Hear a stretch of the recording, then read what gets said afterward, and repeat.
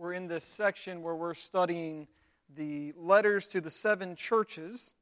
And we've seen the message to Ephesus so far and how they were in danger of becoming a loveless, pharisaical church. We've seen the letter to the church in Smyrna, and they were facing the danger of persecution. And now we're going to come to the church in Pergamum, who is facing the danger of becoming an inclusive church. You might not think that sounds so bad at first, but it is. And it can really tear a church apart and send them down the wrong path. I mean, for instance, here in Greenville, so if you go about 20 miles from our church, there is a historic church called First Baptist Greenville, one of the most historic churches in South Carolina. And it's a very well-known church. It was the very first president of the South Carolina Baptist Convention was the pastor of First Baptist Greenville. Not only that, but First Baptist Greenville served as the very first campus for the Southern Baptist Theological Seminary, my alma mater. And it started there in Greenville, and its first campus was at First Baptist Greenville. They stood as this pillar of orthodoxy. You looked at them and you saw that is an Orthodox church. They are a forerunner in orthodoxy. But today, First Baptist Greenville is no longer part of the South Carolina Baptist Convention. They're no longer part of the Southern Baptist Convention. And what once stood as a pillar of orthodoxy has now become a forerunner in heresy. Pretty much, if the Bible calls it sin, they call it good. If the world loves something and approves of something, they say, well, we love that thing and we approve of that thing. We're going to incorporate it into our church. And so you look at this church, and it stood, again, as once a pillar of orthodoxy, and now they're a church full of heretics. They were a church that beautifully reflected Christ, and over time, they became a church that reflected the culture. And my question is, how does something like that happen? Right? They have a lot in common with Pergamum. The church in Pergamum was well known for being an Orthodox church. They were well known for being a church that reflected Jesus in a sinful world. But over time, they started incorporating things into their faith and into their church that had no business being there in the first place. And Jesus says they are in danger of becoming a church full of heretics. And so that's the question. How does a church go from being a reflection of Christ to a reflection of the culture?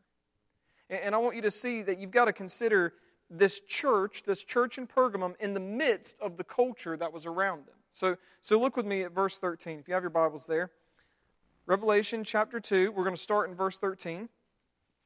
Jesus says, I know where you dwell, where Satan's throne is. Yet you hold fast my name, and you did not deny my faith, even in the days of Antipas, my servant, my faithful witness, who was killed among you, where Satan dwells. So here's what you need to know. 2 main things about Pergamum. Pergamum, first and foremost, was the official capital of the Roman Empire in Asia Minor. So the Roman province in Asia Minor, Pergamum was the capital. So if you want kind of an analogy today, you can think about the city of Ephesus back then as being like our modern-day New York, right? They were the epicenter of commerce and culture. That's what they're known for. It's New York, right? Well, Pergamum, modern-day equivalent, they'd be like Washington, D.C. Rome ruled Asia Minor from Pergamum. So they were a very political culture is what they're in right here. And honestly, the city was a bit of a kiss-up. Okay, let's just call it like it is. They like to kiss up to Rome. They knew that they would never be as good as Rome. They knew that they could never have the splendor of Rome.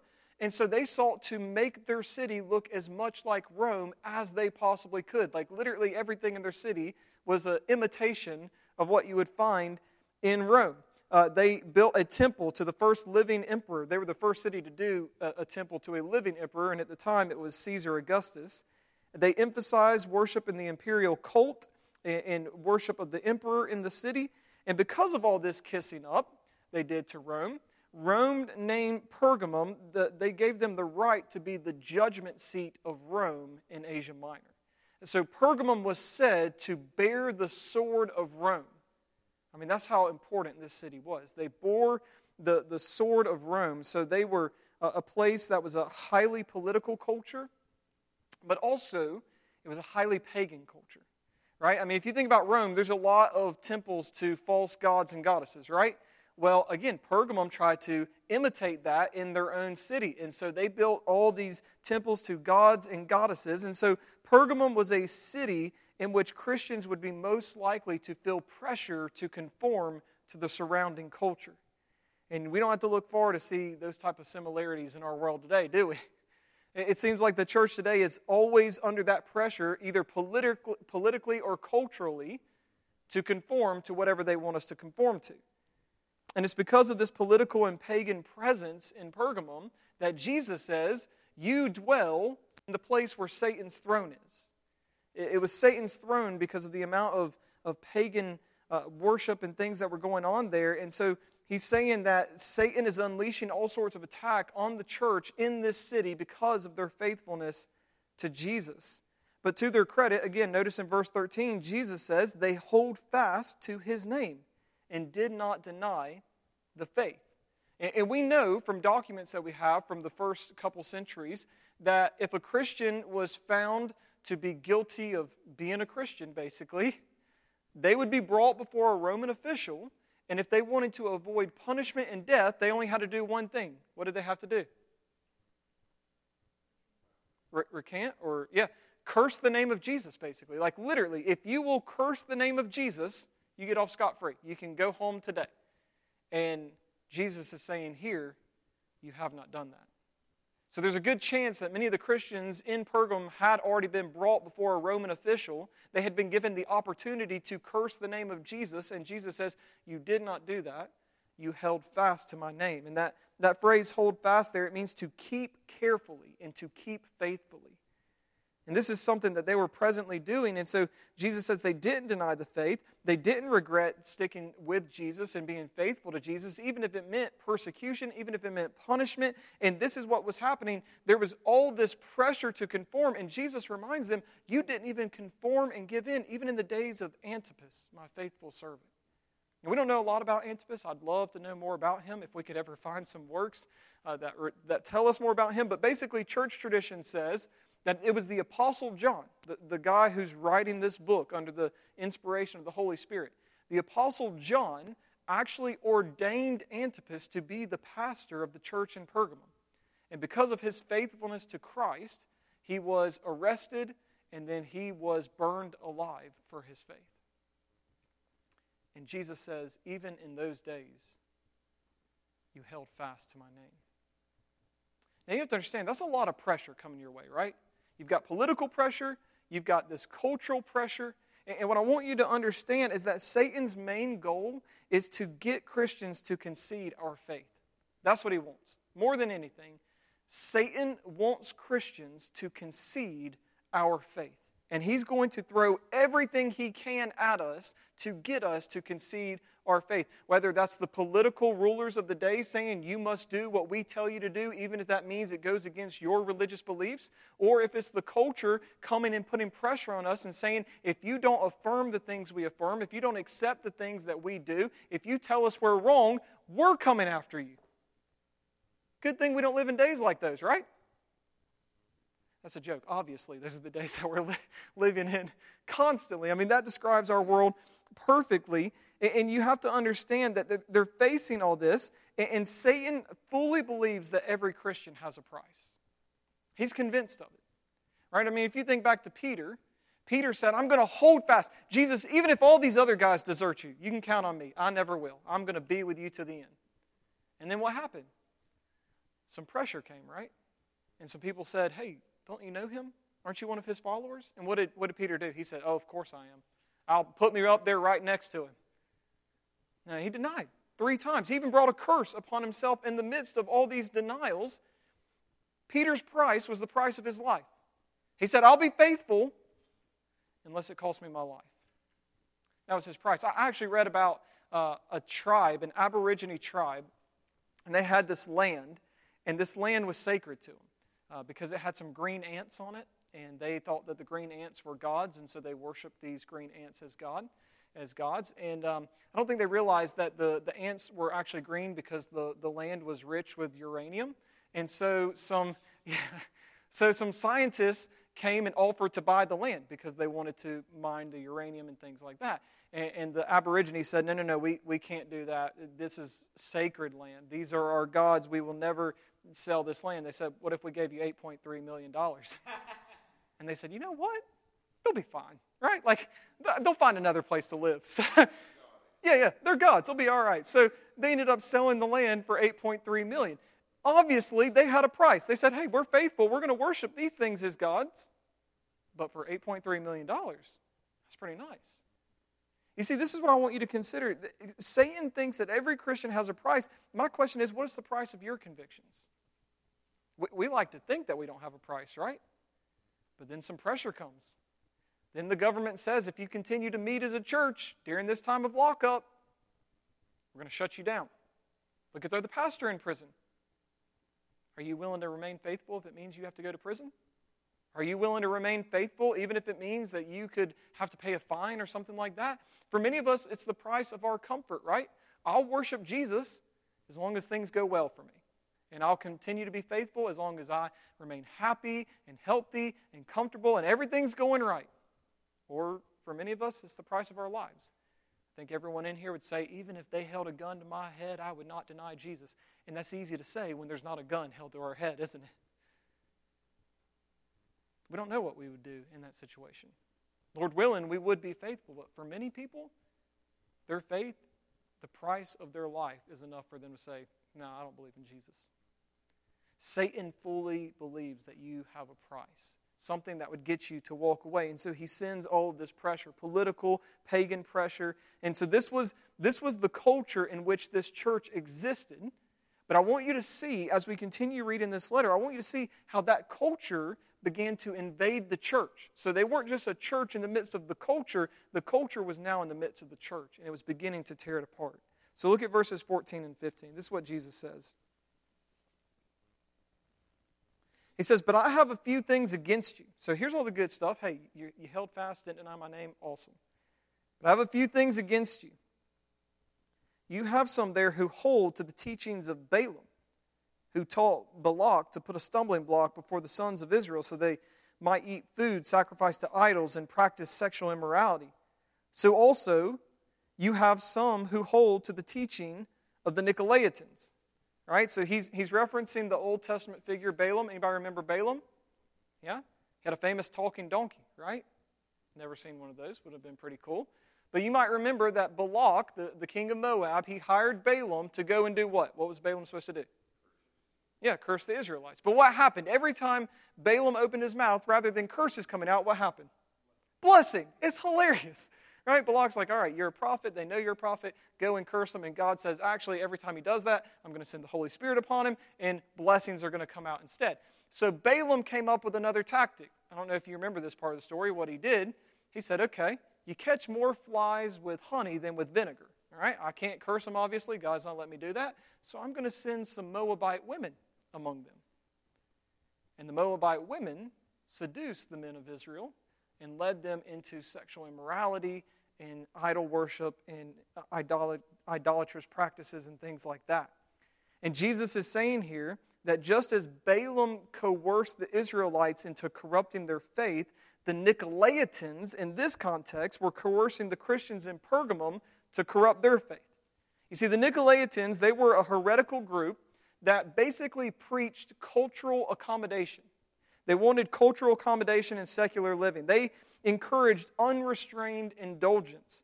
Most of all, they taught that because Christians, get this, they taught that because Christians were saved by grace, Christians were free to do anything. There's a whole movement of that going on today, by the way. It's called the free grace movement. We do believe in free grace, but not the way they preach it.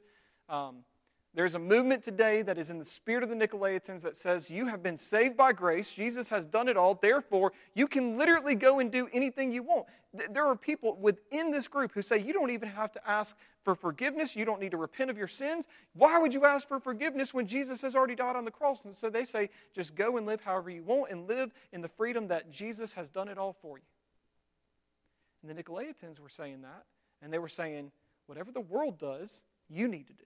Whatever the world believes, you need to believe. They taught that Christians should be indistinguishable from the culture around them. And Jesus says, many of you in this church in Pergamum, you have fallen for that. You have believed that. And you think that this is what you are supposed to do as a Christ follower. And so they start being inclusive and they start including all these things in their religious practices that have no business at all being in the church. They're trying to avoid confrontation with the world, and they think the answer to that is inclusivism. But I want you to understand something. Being inclusive doesn't make you non-confrontational. It just makes you nonsensical. Okay? That's all it is. Just plain and simple, right? Like, one of the best examples of this that I think of when I think of this idea is, you might know the actor Russell Brand. I think he stopped acting now. He's got a podcast. But he's got like a bunch of random tattoos on him. And they all come from like different religions. There's some Hindu tattoos, there's some Buddhist tattoos, there's some Christian tattoos, like all these different, religions of the world. And he thinks that it makes him a citizen of the world. Like, hey, I'm a citizen of the world. Look at me with all these different tattoos. I'm non-confrontational. I'm one with all these people. And I'm thinking, no, it just makes you look nonsensical, right? Because those are conflicting ideologies. You can't believe in reincarnation and resurrection. They don't go together. Like, this doesn't make you this non-confrontational person. It just makes you look nonsensical. And that's exactly how the church looks when we try to bring things into the church to try to be inclusive and not offend people outside of the church. It does not make us non-confrontational. It makes us nonsensical. Which is exactly why we have Christians today who have brought things into the church and into their lives as Christians that have no business being there as a Christian. Like, there are some Christians today, thank you, Bethel, that have taught, not your Bethel, sorry, Bobby, I should make that clear, Bethel Church, okay? Your Bethel's wonderful, we love her, okay? But Bethel Church has started this movement of grave sucking, where people literally go to the graves of dead people, and they put their mouths on the ground, and they inhale and suck, and they're trying to benefit in some way from the legacy of the person who died there. And they call themselves Christians. That's pagan. That's nonsensical. There's a seminary that literally had a chapel service where they put a bunch of plants on stage and they repented to the plants for what the humans had done on earth. And they were talking to the plants and like praying to them and repenting. And I'm thinking, guys, what are we doing here? And those are obviously like, far out there, right? We can admit that.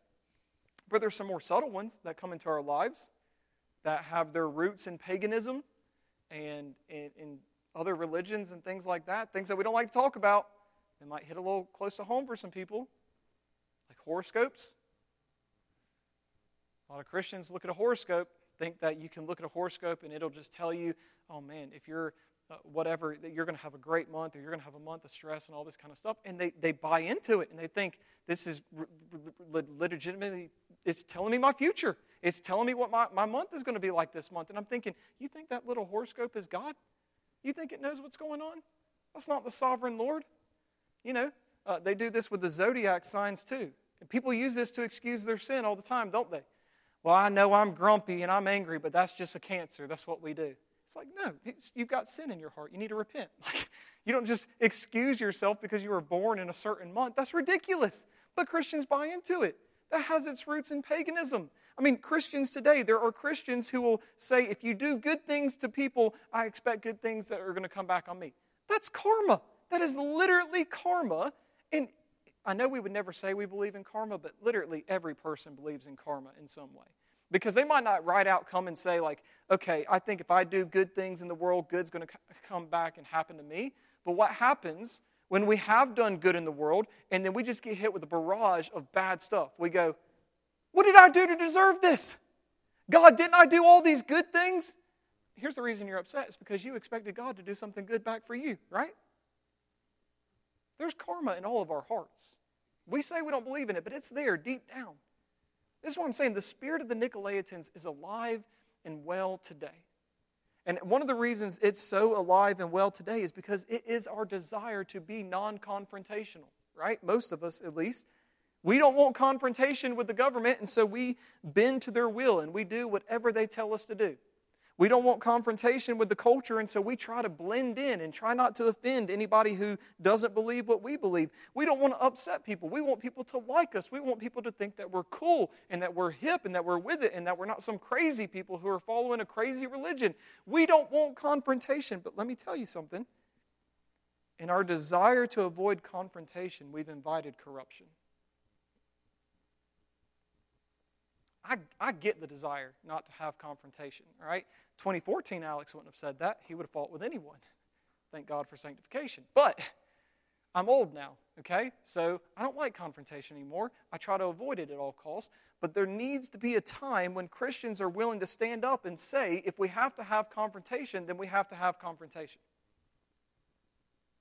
Because if we stick to this idea of we're never going to have confrontation, we're just going to keep inviting all sorts of corruption into our church.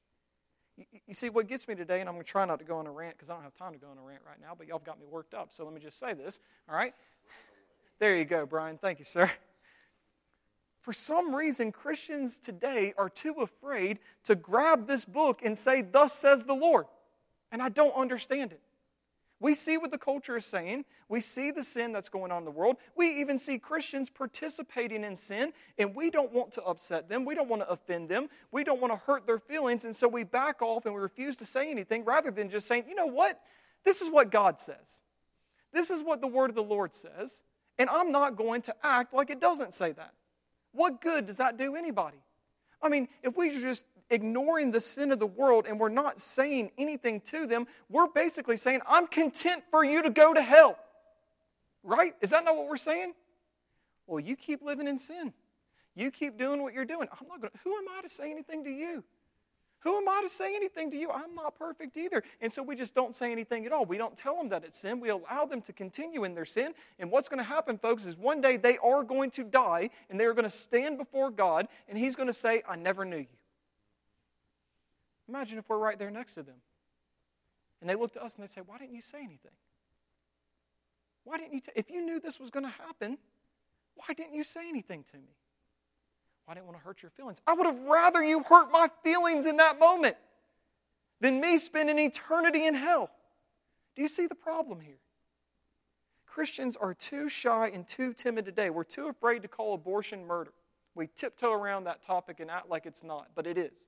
I'm tired of people acting like that it's not, and we're too afraid to do it. We're afraid to call homosexuality an abomination. We're afraid to call gluttony a sin. We're afraid to call premarital sex and cohabitation a sin. We're afraid to call out sexual abuse within the church. We're afraid to affirm the clear teachings of Scripture just so people will like us and we won't get canceled as a church.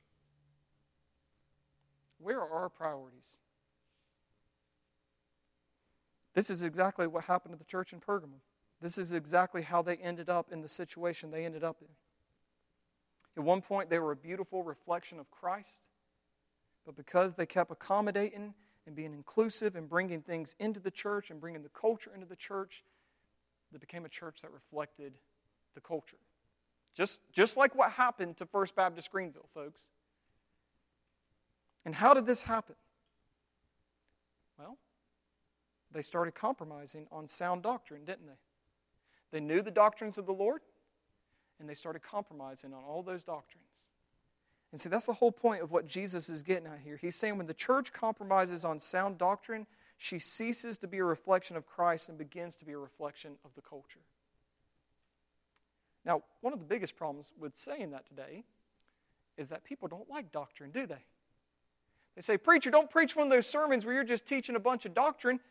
God help me if I don't. Because I need people to know what the word of the Lord says. I need people to know what sound doctrine looks like and that it comes from the word of God. So that when you have a Jehovah's Witness come to your house and they start telling you why there's no such thing as the Trinity, you can say, hold on a second. I know what the Bible says.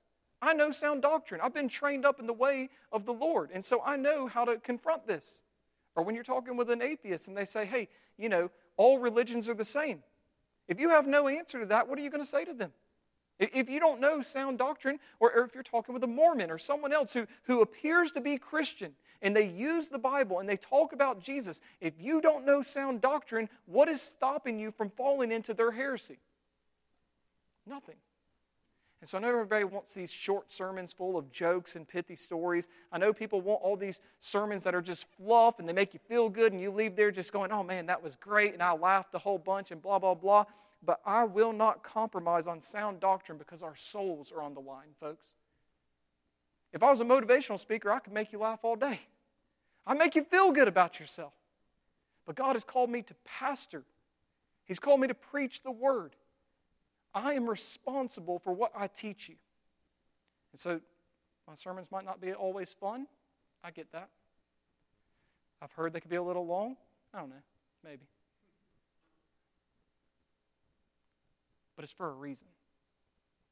It's because I love you and I want you to know sound doctrine. I want you to know what the Bible says. Because one day you will stand before God and you will have to give an account. And in this life, you're going to encounter so many distractions and so many people who want to lead you astray that I can't afford not to teach you sound doctrine. People say, well, doctrine divides, Pastor. Yes, it does. It divides truth from error. It divides true Christianity from cultural Christianity. This is why we need to be in the Word of God always. We need to know what the Bible says because, listen to me, church, if it can happen to the church in Pergamum, and if it can happen to First Baptist Greenville, why couldn't it happen to us?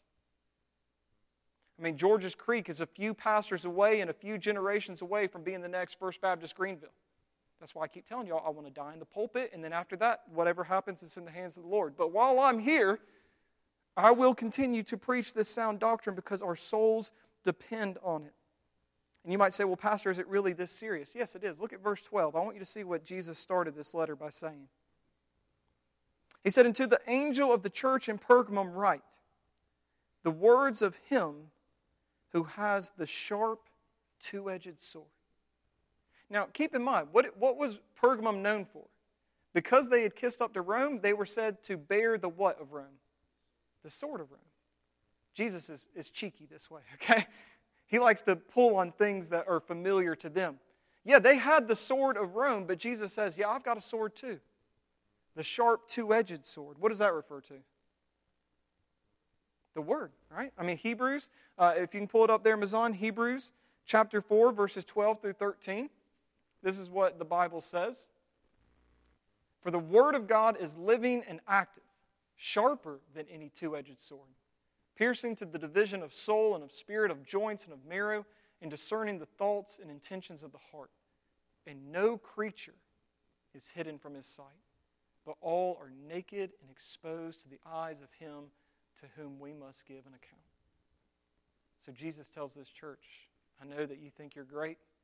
I know that you're in this city that thinks it's great, that you have the sword of Rome, but I have the sharp two-edged sword that pierces, that divides. And it's amazing what he's saying here. He's saying that there are two possibilities here. This sword is a comfort to some, isn't it? Does the Word of God comfort your soul? Yeah, it comforts mine. But this same sword that is a comfort to some is judgment for others. Right? This is what Jesus says. Jesus says in John chapter 12, verses 47 to 48, if anyone hears my words and does not keep them, I do not judge him. For I did not come to judge the world, but to save the world. The one who rejects me and does not receive my words has a judge. The word that I have spoken will judge him on that last day. So that's Jesus saying that this word can be a message of life and salvation, or it can be a message of judgment and condemnation. So he calls us to repent and remain faithful. That's what he says in verse 17. Look at how he closes this letter.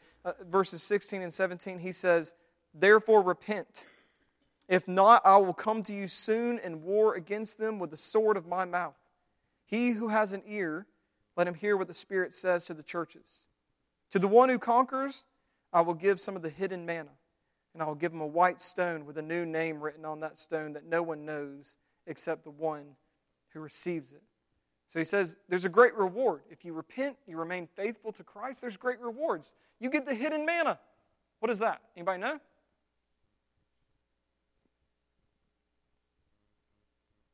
You're a resident theologian, Joseph. You don't remember? Okay. Cool. All right, so Joseph says he has no idea.